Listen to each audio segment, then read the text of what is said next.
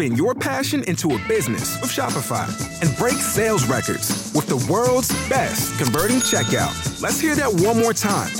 The world's best converting checkout. Shopify's legendary checkout makes it easier for customers to shop on your website, across social media, and everywhere in between. Now that's music to your ears. Any way you spin it, you can be a smash hit with Shopify. Start your $1 a month trial today at shopify.com/records. Hello and welcome to episode 21 of the weekly UK True Crime podcast. I'm Adam. Thank you very much for the comments about last week's episode. It certainly seems to have made an impression on a number of you, so thank you for the feedback. Today's episode is chilling for very different reasons, and I hope you enjoy. On September the 20th, 2013, Terry Goff died peacefully. He was aged 71. He was survived by his wife Sylvia, 4 children and grandchildren. But when Terry died, he still suffered from the pain of not seeing justice for the person who'd brutally murdered one of his daughters over 20 years ago. June 1988 was a golden time for UK music, arguably. Bros were number 2 with I Owe You Nothing, just behind the Time Lords, i.e. KLF, with Doctor in the TARDIS. Didn't you just love KLF at that time? In the US, Rick Astley was top of the charts with Together Forever. Have you seen him recently? I had to do a double take as I actually think he looks younger today than back then. With the Masters coming up, let's take a look at golf. In golf in 1988 in June, Curtis Strange had just won the US Open and Microsoft released MS-DOS 4.0. Remember that? At this time, Terry and Sylvia Goff lived in St John's, which is a suburb of Worcester. Worcester is a really pretty English city. It's close to the Welsh border and around 31 miles southwest of Birmingham and 27 miles north of Gloucester. The River Severn flanks the western side of the city centre, which is overlooked by the magnificent 12th century Worcester Cathedral. Composer Sir Edward Elgar's father ran a music shop in High Street, and a statue of Elgar stands near the original site. Elgar himself was born in 1857 in Broadheath, which is just outside Worcester.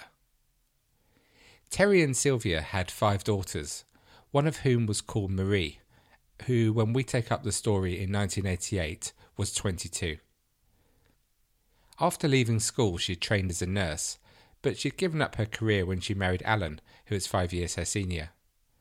At this time, Alan was a self-employed carpenter, but he also did voluntary work with the Hereford and Worcester Army Cadet Force. They had a young son, Mark, who was 13 months old, and Marie was 7 months pregnant with their second child. On Saturday the 18th June 1988, Marie planned to drive to Simmons Yacht in the nearby Wye Valley to meet her husband Adrian, who was instructing some 43 boys from the Army Cadet Force. She drove her son Mark to her parents' house, where she picked up her younger sister, Georgina. At that stage she was 11 years old. Marie had only passed her driving test 2 months ago, and this was her first big trip in the family's Morris Marina coupe. She left at 7 p.m. Marie intended to use country roads, but she took the wrong turning on her way back to Worcester, and she ended up on the M50 Motorway. To make matters worse, her car then broke down on the eastbound carriageway. Now this was the days before mobile phones, and so Marie had to walk the 700 yards or so to the nearest emergency phone. It wasn't going to take her too long, so she left the 2 children in the car and walked to the phone along the hard shoulder of the motorway, which was, as you can imagine, very busy at that time on a Saturday evening. At 7:37 p.m, Marie called the police from the motorway, asking them to contact her parents so they could pick her up and the 2 children. At 7:40 p.m, the police called her parents as requested. Marie's mum answered the phone, but her husband Terry was out fishing with the family car, so he was unable to pick her up. At 7:41 p.m, the police operator tried to relay the message back to Marie, but he couldn't contact her. All he could hear was background traffic. The police operative on the call kept repeating, "Mrs Wilks, Mrs Wilks," over and over again, but there was no response from Marie, only the sound of the motorway traffic. At 7:44, they again tried to contact Marie, but once more there was no answer, just the sound of that traffic racing past on the motorway. Just 5 minutes later, at 7:49 p.m, a police car picked up Marie's sister Georgina, who'd wondered where Marie was, and she was found walking along the hard shoulder, carrying her baby nephew. At 7:51 p.m, the police operator called for a breakdown vehicle to be dispatched, asking them to get to the broken down car as quickly as possible because of Marie's pregnancy. And at 7:59 p.m, the police issued a radio message that Marie was missing.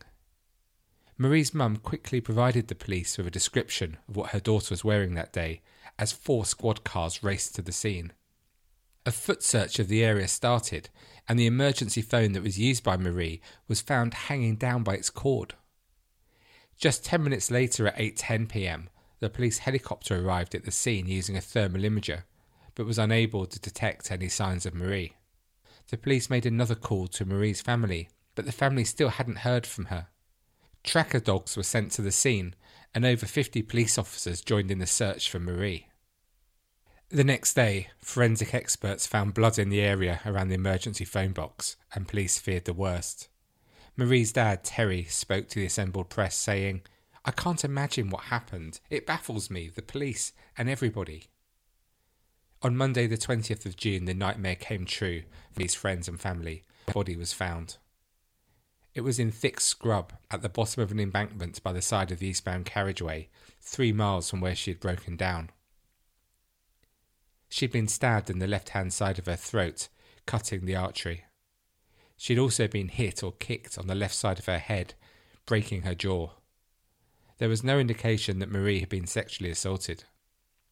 There was evidence that a car had driven down onto the hard shoulder and then reversed behind the crash barrier. Detective Chief Superintendent David Cole led the investigation into Marie's murder. He was 50 years old, and in his career to date he had investigated 80 murders, and of those he'd achieved 78 convictions.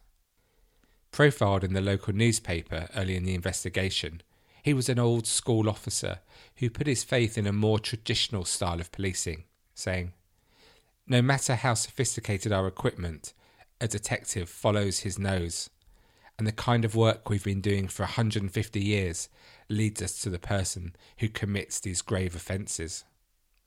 There seemed to be no motive for the murder, and David Cole shared the bafflement of Marie's dad, saying that it appears to be a totally opportunistic incident. The question of why someone would abduct and kill a 7.5-month pregnant woman was really hard to fathom. The abduction could scarcely have happened in a more public place, a busy motorway early on a Saturday evening where there were likely to be hundreds of witnesses. Straight away the police appealed to the hundreds of motorists who drove past the scene, asking them to get in touch. They must have been very confident that they would quickly be able to piece together an accurate picture of what had happened to Marie and uncover vital clues that would help them catch the killer. At the scene, Marie's 11-year-old sister had even spoken to a man who'd approached a broken-down Marina on the hard shoulder, so surely he and others like him must have seen something. As it turned out, there were crucial flaws and contradictions in the evidence collected from witnesses. These days we take it for granted that DNA evidence will play a key part in any investigation, but back in 1988, what was then called genetic fingerprinting was still in its infancy. Images from CCTV cameras did play some part in the investigation, but they were nowhere near the number of cameras available back in 1998 as there are now. New technology, for the time, was used on the case, notably the Holmes computer, developed in the wake of the Yorkshire Ripper killings.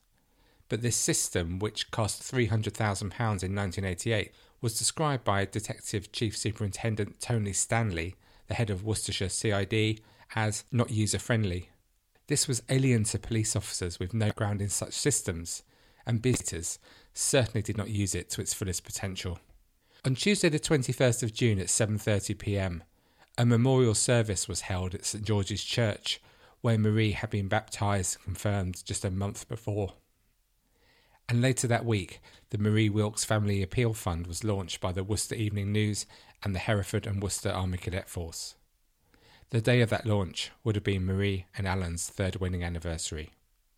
I can't help but wonder how the family got through these first days and weeks. In last week's episode, we saw how a grieving partner turned to alcohol to dull the pain, All the small events in our lives which take on such significance to us in our daily lives, they must all be pushed back into perspective, don't you think? The police released an artist's impression of a man seen at the scene. The description they released at the time said they were looking for a man who was white, with thin, sharp features, a pronounced chin and a long nose, in his 20s, of a youngish appearance. His hair was cut in the modern style. Don't you just love that as a description? Blonde, short and spiky, with possible yellow or orange highlights. He was of smart casual appearance, as if on his way to a night out. He was wearing a blue-white striped shirt, dark or royal trousers. The very next day, Saturday the 25th of June, a week after Marie's abduction, the police staged a reconstruction of events from a week ago. At almost exactly the same time, police were about to make their first arrest in the investigation, when they arrested former Welsh guardsman and club bouncer Eddie Browning at a social club in the Rhondda Valley in South Wales. It was reported that he first came to their attention due to matching the photo fit for blonde hair, and people called in to actually give the name Eddie Browning to police. It transpired that at the time of his arrest, Eddie Browning's wife, like Marie, was 7 months pregnant. So who was Eddie Browning? Eddie was the eldest of 5 brothers and known in the valleys of South Wales as a bit of a lad about town. He was attractive to women due to his good looks and charm. His first marriage only lasted 3 weeks due to domestic violence and his inability to remain faithful, but he married again soon afterwards and had a baby girl. It wasn't long, however, before Eddie was back in trouble, and this wasn't small-time driving offences but aggravated burglary, where he'd raided antique shops and houses in the west of Wales. For this offence he received a prison sentence of 7 years. In prison he wasn't really in the staying out of trouble mindset. At one stage he seriously injured another prisoner by pushing him down the stairs with a broom. On Tuesday the 28th of June, Eddie appeared in a number of ID parades in Worcester, and the following day he was charged with murder. On the 3rd of October 1989, the trial of Eddie Browning began at Shrewsbury Crown Court. The prosecution evidence against Eddie was all circumstantial, but they felt they had a compelling case, and privately, police officers were absolutely convinced that he was guilty. Eddie Browning resembled the picture created of the killer. He had a history of violence. He owned a butterfly knife, and he had driven from his home in Rhondda, South Wales, to Scotland in his silver Renault 25 on the day of Marie's murder to see a friend. It was alleged that he'd been furious following an argument with his wife. He'd got drunk and then left his home to travel north. In court, Eddie said that after leaving Rhondda, he headed east along the M4 and over the Severn Crossing Bridge into England on his way north. But his car wasn't caught on the bridge camera, and it's also a very strange route to take from southeast Wales to Scotland. The fastest route by a considerable distance, saving at least 30 miles, would have taken him along the M50 and placed him clearly at the scene of the murder at the time Marie was killed. A number of witnesses saw a striking blonde-haired man resembling Eddie at the scene, and he was also alleged to have confessed to the murder the day before he was arrested to a friend, although he denied this. The prosecution barrister told a hushed court Eddie Browning, wielding a butterfly knife with a 4-inch blade, punctured Marie's jugular vein as she made an SOS telephone call from the emergency phone box. On Friday the 10th of November 1989, there was applause and cheering in the packed public gallery in court as the jury of 8 men and 4 women delivered their unanimous verdict, guilty of murder. Sentencing him to 25 years in prison, the judge said that Browning had a violent disagreement with his wife on the day of the killing. He said, "You set out to Scotland with your wife not knowing how long you'd be gone. You saw on the motorway the solitary figure of a pregnant woman. Whether out of spite or rage or any other reason, you determined to wreak violence towards that person. It is plain you intended to take it out of her because she was a defenceless and because she was pregnant. These are matters which singles the case out as a particularly grave one." Marie's husband Adrian broke down in tears. Afterwards he said he was very, very pleased with the outcome. The trial has really been the funeral. Now we can start living our lives again and begin to put it behind us, he said. I just can't understand her killer. There was no motive. She hadn't done anything wrong. She was an innocent who just happened to be in the wrong place at the wrong time. Marie's dad, Terry, said he was delighted at the outcome. He said the family had received more than 500 letters of sympathy, and this had helped them. But Marie's younger sister, Jane, who was 17, was still too terrified to go out on her own. He said they were comforted by Marie's young son, Mark, who he described as the image of Marie. The reaction of 13-year-old Georgina had been to immerse herself in her school studies, where she was now getting top grades. To give an indication of the depth of feeling in the country, the next day the Daily Express newspaper, and back then, I know it's hard to believe, but it was a serious newspaper that was actually taken seriously. I know it's hard to believe today, but it's true. So the headline they ran was, "Cheers at life for M50 killer." In May 1991, Eddie Browning appealed against his conviction, but this was rejected. Following this rejected appeal, Eddie certainly wasn't prepared to quietly serve his time. He insisted that he was innocent. Among others, he contacted the BBC's current affairs programme, Week In, Week Out. Journalist on that programme, Tim Rogers, commented, "I covered Eddie Browning's trial. The evidence was circumstantial, but it convinced the jury. I reported the trial and the verdict. Eddie Browning was demonised and despised, which I and others reported. Some years later, when I joined Week In, Week Out, we received a letter from Eddie Browning, written to us from his cell. He'd heard about our investigation into the Cardiff Three, who were wrongly convicted of the murder of a prostitute, Lynette White. As of course you'll recall, we covered this in episode 8 of this podcast, A Valentine's Day Murder. If you haven't listened to it, take a listen. Like all our cases, it is fascinating, obviously. Eddie Brown asked us to look at the facts of the case. It wasn't one that I relished at the time. I, like many other journalists who reported the original murder, thought we knew better. But look at the facts we did, and we were surprised by what we found. Testing the case against him, our inquiry lasted several months, questioning the timing of the events and the forensic evidence. Our conclusion was that there were doubts, important and worrying doubts.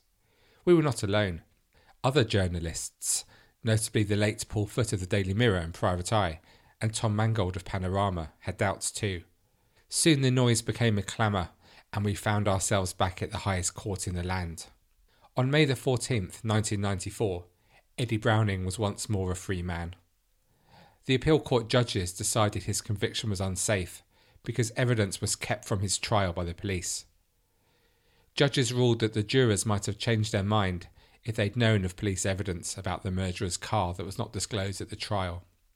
Looking at the evidence now, it's quite shocking, and as in a number of cases we've examined in this podcast, it again shows that how under pressure to secure a conviction, investigators don't always provide the full facts to the Crown Prosecution Service. The police, specifically, had not disclosed a video in which Peter Clark, an off-duty West Mercia police officer, was filmed 4 days before Eddie Browning's arrest, partly under hypnosis to help him recall what he had seen. He described a silver grey, non-metallic, non-hatchback Renault car with chrome bumpers and a registration number C856 HFK. Eddie's car was a hatchback Renault, but with plastic bumpers, and the registration number C754 VAD. The police also failed to disclose 2 messages provided earlier in the inquiry by Clark and another witness of what they'd seen on the M50. Neither message contained any reference to a C registration, although both witnesses later provided evidence referring to this letter. Disciplinary proceedings began against Superintendent Anthony Stanley, who was accused of neglect of duty. I wonder how you feel about this. Do you feel sympathy for this senior policeman finishing his, no doubt, successful career in public disgrace?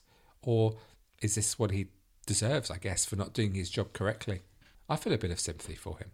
Eddie Browning, now 41 years old, certainly felt no sympathy for him or any of the other officers who'd investigated his case, as he stood outside the law courts in the Strand, central London, and spoke of West Mercia police as a bunch of bastards. They had known 4 days before his arrest he was not the killer, he claimed. It's finished with. I can put it to rest. The last 6 years have been a living nightmare, a total hell for myself and my family and everyone who has stuck by me. His wife, Julie, was by his side as he spoke. I never ever doubted I would be cleared. I was never ever going to serve a prison sentence for someone else who is running loose and running free. Never ever. He said he was ready to meet Marie's family any place, any time, so he could prove his innocence 100%. He advised them, they must go back to the West Mercia police, who've lied to them. They must get the truth from them. However, West Mercia's Deputy Chief Constable, David Thursfield, said that no new lines of inquiry were readily apparent. We've done everything we feel we can possibly do in relation to this case, and although of course accepting the decision of this court without question, we are, as you would expect, both surprised and disappointed by today's result. Clearly, they still thought that Eddie Browning had killed Marie. They were just not able to prove it in court. Immediately following his release, Eddie Browning was awarded an interim compensation of £75,000, which he claimed to have blown in a 2-month spending spree on Caribbean holidays, expensive cars and heavy drinking. He was later awarded further damages in excess of £600,000 to compensate for the time he spent in custody. He planned to use this money, arguably more wisely, or at least more sustainably, to buy a remote farmhouse in Wales where he could live with his new wife. On hearing this news, Marie's widow Adrian told the Birmingham Post newspaper that he was shocked and distressed, but he didn't want to comment further. Family friend and local county councillor Bob Peachy said that Adrian, who had since married nurse Pam Bennett, who had helped him get over Marie's death, and his family, just wanted to put the events behind them. In early 2000, Eddie Browning was in court again. A former friend, Kenny Latton, was found not guilty of beating him with an iron bar after forcing his way into his flat to confront him about a newspaper article. Kenny denied wounding with intent to cause grievous bodily harm at an incident at Eddie's home in Rhondda, South Wales. The court was told that Kenny went to confront Eddie Browning over a newspaper report that a £25,000 reward had been paid to an unnamed informant following his conviction for murder. Kenny was alleged to have wrestled an iron bar away from Eddie and hit him over the head, causing a wound which needed 7 stitches. The court heard that during the struggle, Kenny said to Eddie, "You admitted to me the night before you were taken in that you murdered that girl." The court also heard that before leaving the scene of the fight, Kenny told Eddie's wife, "Your husband has admitted to me that he murdered Marie Wilks." Kenny told the jury that he tipped off police that he thought Eddie was Marie Wilks' killer, but he denied getting the £25,000 reward money for this tip-off. He said, "I reported him to the police. I was one of about 14 people who phoned in." The defence suggested that Eddie had invited Kenny to his home. Eddie disagreed, saying, "Do you think I'd invite a man into my house who's been paid £25,000 for putting me in prison for murder?" The jury took just an hour to acquit Kenny. Outside court, Eddie again rejected Kenny's allegations about the M50 murder, saying, "It's not true, it's a pack of lies." Eddie was back in court 5 years later. In December 2004, he was arrested for drink driving in Lampeter, West Wales. On his arrest, he was found to be carrying a knife. Magistrates in Aberystwyth accepted that he had a good reason for having it at the time of his arrest. He told the court that he used a 3-inch blade on his cattle farm to cut bales of hay and had forgotten it was in his pocket when he went out. As we have heard, the murder of Marie Wilks was a shocking, seemingly opportunistic attack on an innocent woman. What makes it so shocking is the pure randomness. We are told that the chances of being murdered by a stranger in a random attack are very low. If we suffer violence, it's likely to be at the hands of someone we know and know well. But this is the fear we all have. I experienced it again just this last week in central London on a tube, when I was in a deserted carriage and something just didn't feel right about the guy opposite who was staring at me. We all know, don't we, that feeling of apprehension and dread that almost envelops us. We just have to hope that it isn't our time and it isn't our friends and families who are also unfortunate enough to be in the wrong place at the wrong time with the wrong person. We open this episode with the death of Marie's father, who went to his grave having not seen justice for the person who killed his daughter. That's a particular strain on your life that it's pretty hard to comprehend, because we all want some sort of closure on events, and without it we must always be thinking about it. It's always a nagging worry. I imagine this haunted him throughout his life, as it has done for her former husband Adrian and other family members, and although momentarily forgotten, it's always there, not far from consciousness. Nobody has ever been convicted for the murder of Marie Wilks. The police clearly felt at the time that Eddie Browning was responsible, but his conviction was quashed. And let's be clear here, this wasn't on a technicality, but it's because there was no evidence against him. If not Eddie, just who did kill Marie Wilks on that balmy Saturday evening 29 years ago? And will we ever get the answer to that question? Thank you for listening to this episode of the UK Weekly True Crime Podcast. Please head to our website at uktruecrime.com to subscribe to our newsletter. Please subscribe to this podcast via iTunes or your podcast app of choice. And of course, leave us one of those great reviews, 5-star variety. And please take a look at our Patreon page at patreon.com/UKTrueCrime to see how you can further help the show. That's all for now, so until we speak again next week, cheerio. With the Lucky Land Slots, you can get lucky just about anywhere. This is your captain speaking. We've got clear runway and the weather's fine, but we're just going to circle up here a while and get lucky. No, nothing like that. It's just these cash prizes add up quick. So I suggest you sit back, keep your tray table upright, and start getting lucky. Play for free at LuckyLandSlots.com. Are you feeling lucky? No purchase necessary. Void where prohibited by law. 18+ terms and conditions apply. See website for details. With Lucky Land Slots, you can get lucky just about anywhere. Dearly beloved, we are gathered here today to... Has anyone seen the bride and groom? Sorry, we're here. We were getting lucky in the limo and we lost track of time. No, Lucky Land Casino, with cash prizes that add up quicker than a guest registry. In that case, I pronounce you lucky. Play for free at LuckyLandSlots.com. Daily bonuses are waiting. No purchase necessary. Void where prohibited by law. 18+. Terms and conditions apply. See website for details.